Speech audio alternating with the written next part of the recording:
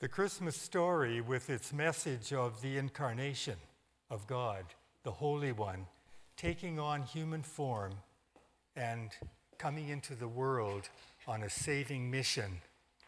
Well, that story has for 20 centuries fired the imagination with wonder, with gratefulness, and with joy.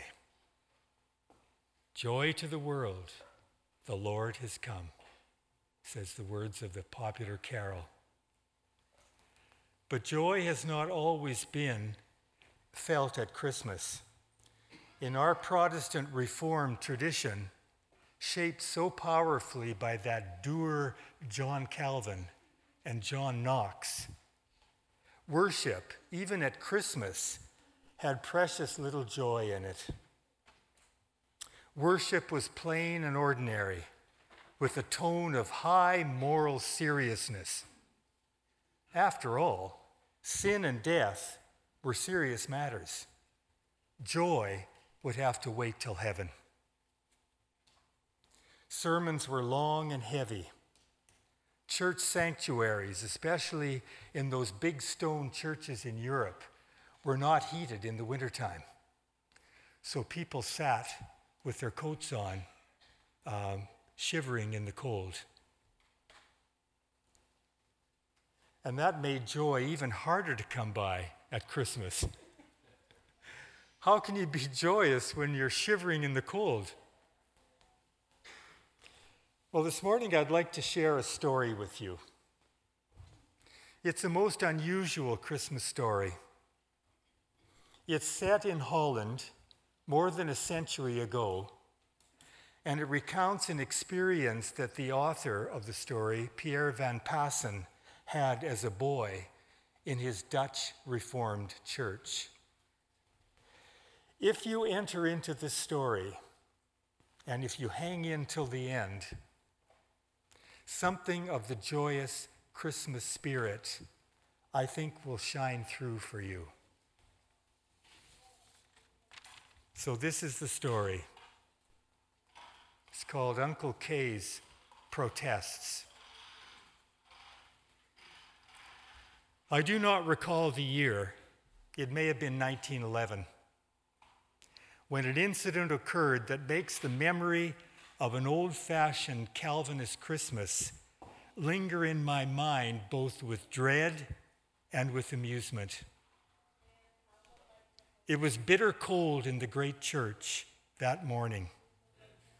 Worshippers pulled their collars of their overcoats up around their chins and sat with their hands in their pockets.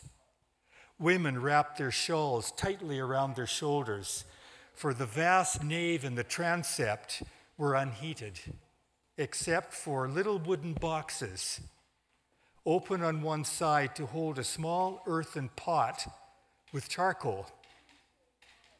The heat escaping through 5 holes at the top of the box, or the stove as it was called, was supposed to keep your feet warm.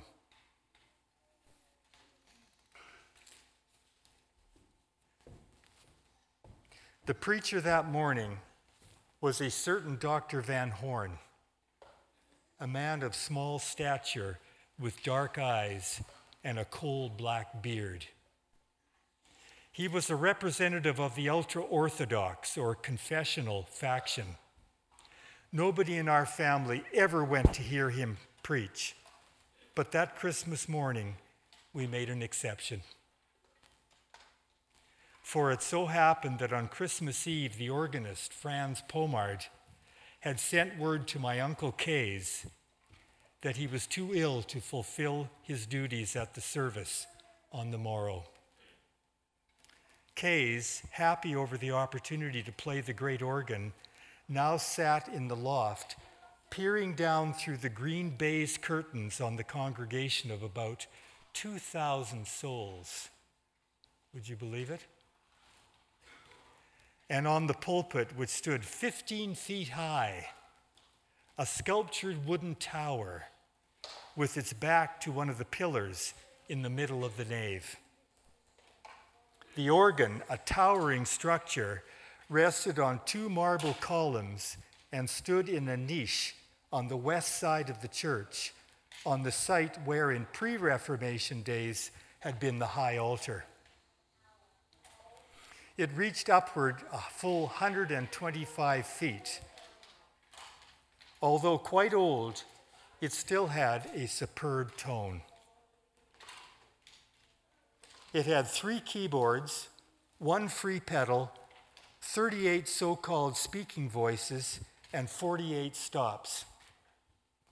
The wind was provided by a man treading over a huge pedal consisting of 12 parallel beams. By stepping on these beams, air was blown into the bellows. A narrow passage between the pipes led from the organist's seat to the pedal room.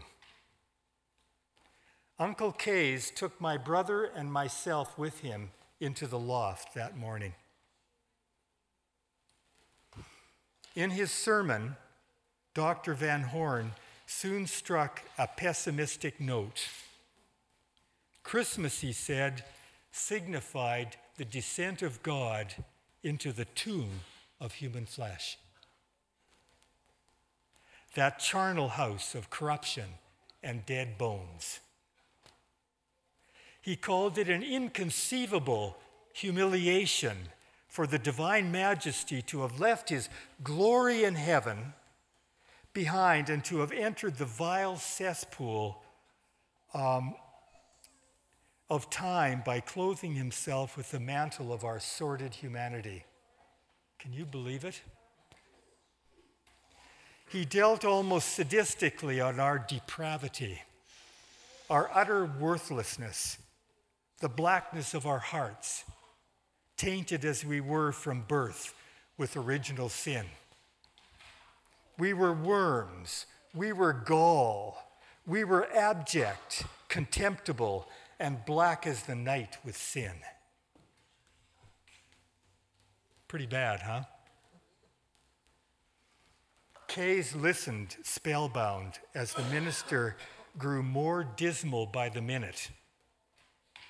Christmas was God's descent into hell. The men and the women of the congregation bowed their heads in awful awareness of guilt for God's distress. As the sermon progressed, and sermons usually lasted a full 2 hours, would you believe it? 2 hours. Kays grew more and more restless. He scratched his head. He pulled his hair back and forth onto his face, giving himself alternately a ludicrous and a sinister appearance.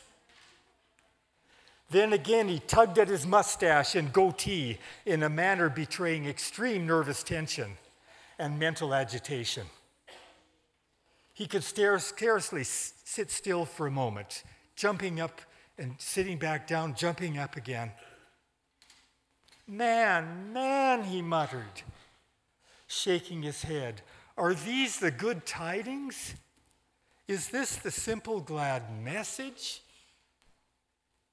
And turning to my brother and myself, he whispered fiercely, that man smothers the hope of the world in the dustbin of theology. We sang a doleful psalm by way of interlude, and the sermon, which had already lasted an hour and 40 minutes, now moved toward its climax. It ended in so deep a note of despair that across the span of years, I still feel a recurrence of the anguish I then experienced. It was quite possible, nay, it was more than likely, the doctor threw out by way of a parting shot that of his entire congregation, not a single soul would enter the kingdom of heaven. Many were called, but few were chosen. The number and the identity of the elect was God's own secret, guarded from before the beginning of time, which we should not even try to unravel, for that would be pride and presumption.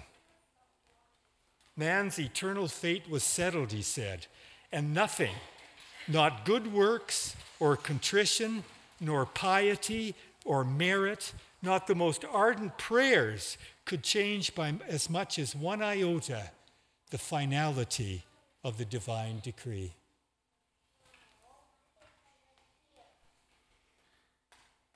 Uncle Kays shook with indignation as the minister concluded.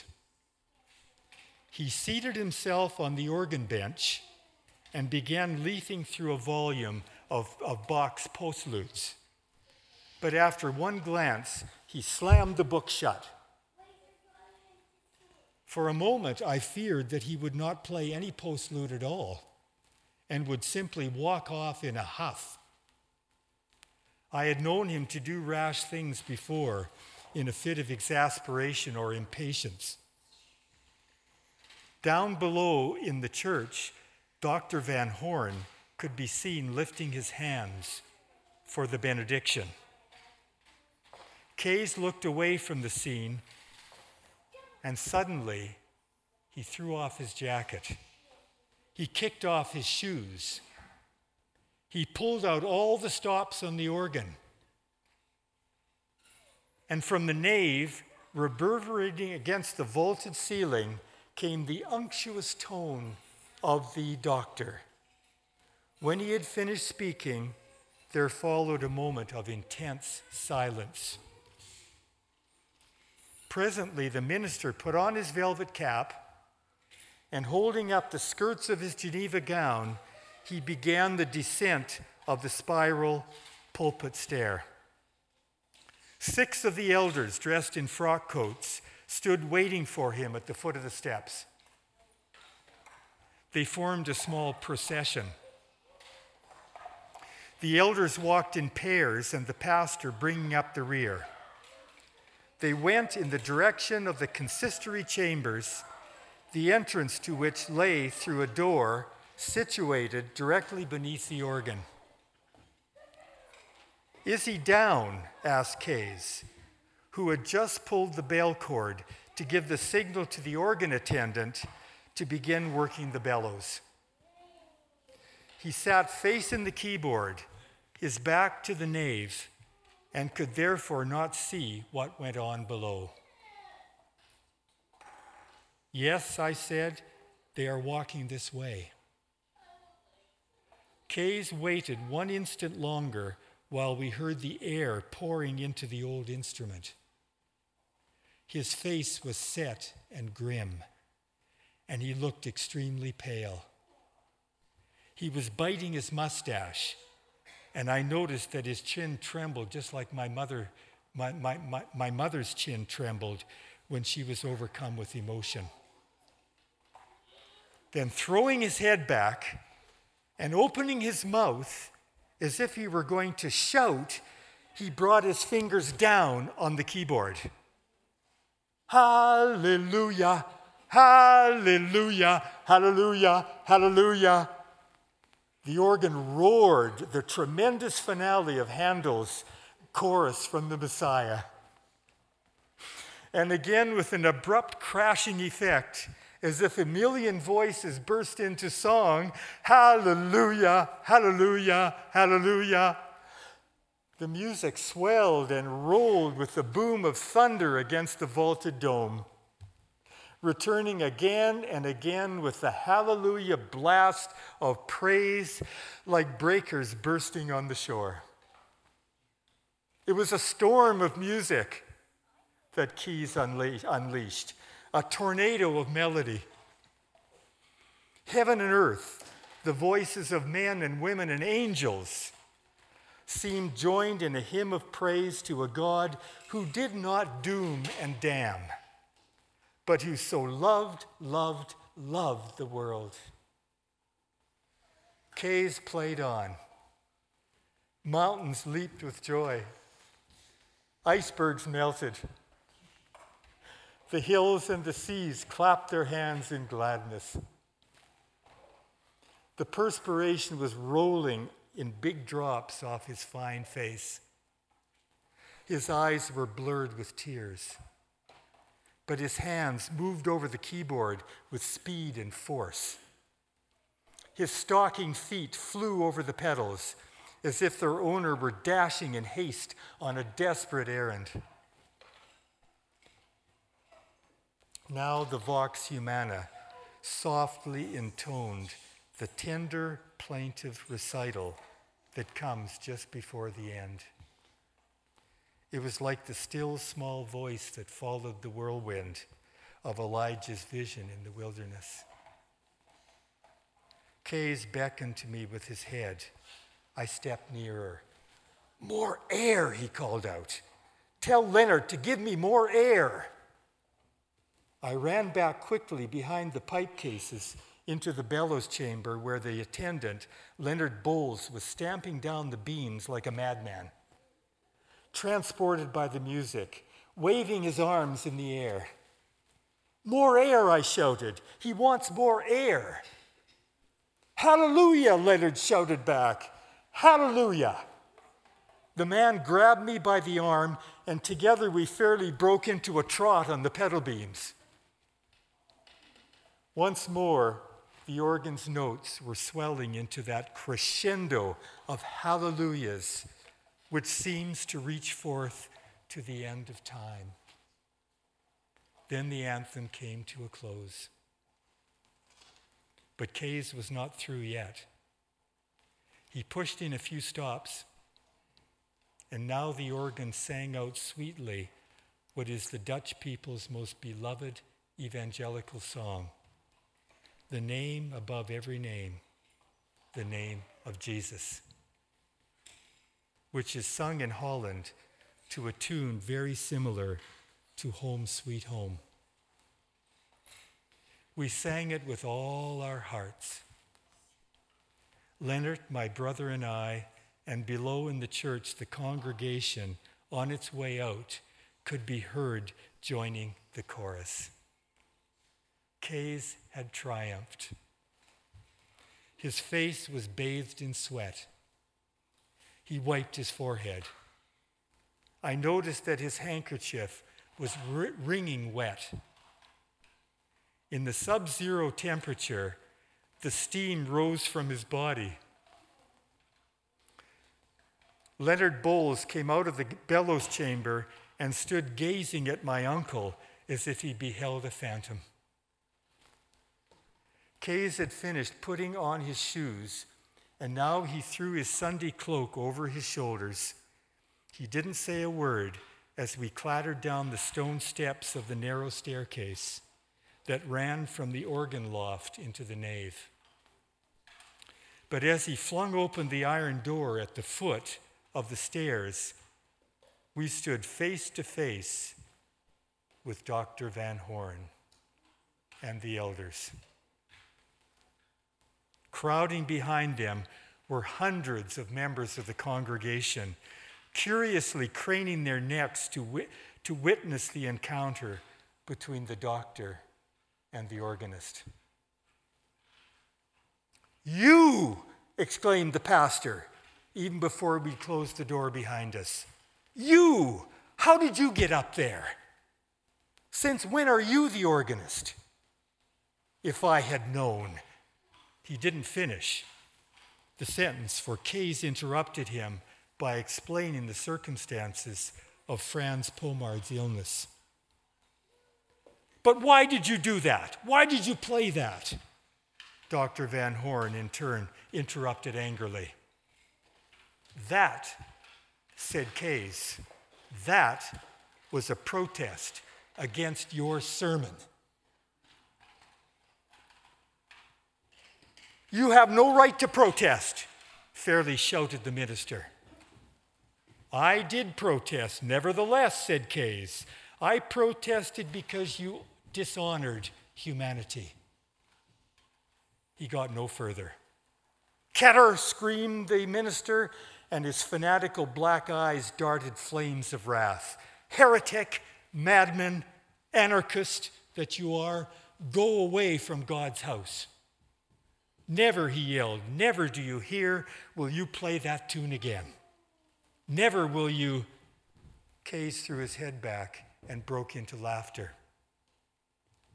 And then, bending forward, for he towered over the raging pastor, my uncle said quietly, "You are wrong again, Doctor. I shall be playing that hymn, only much better, I trust, up there in heaven, on the day when you and millions of the elect will come marching in." With that, he swept his hand from his cloak in a gesture that embraced the whole world. End of story.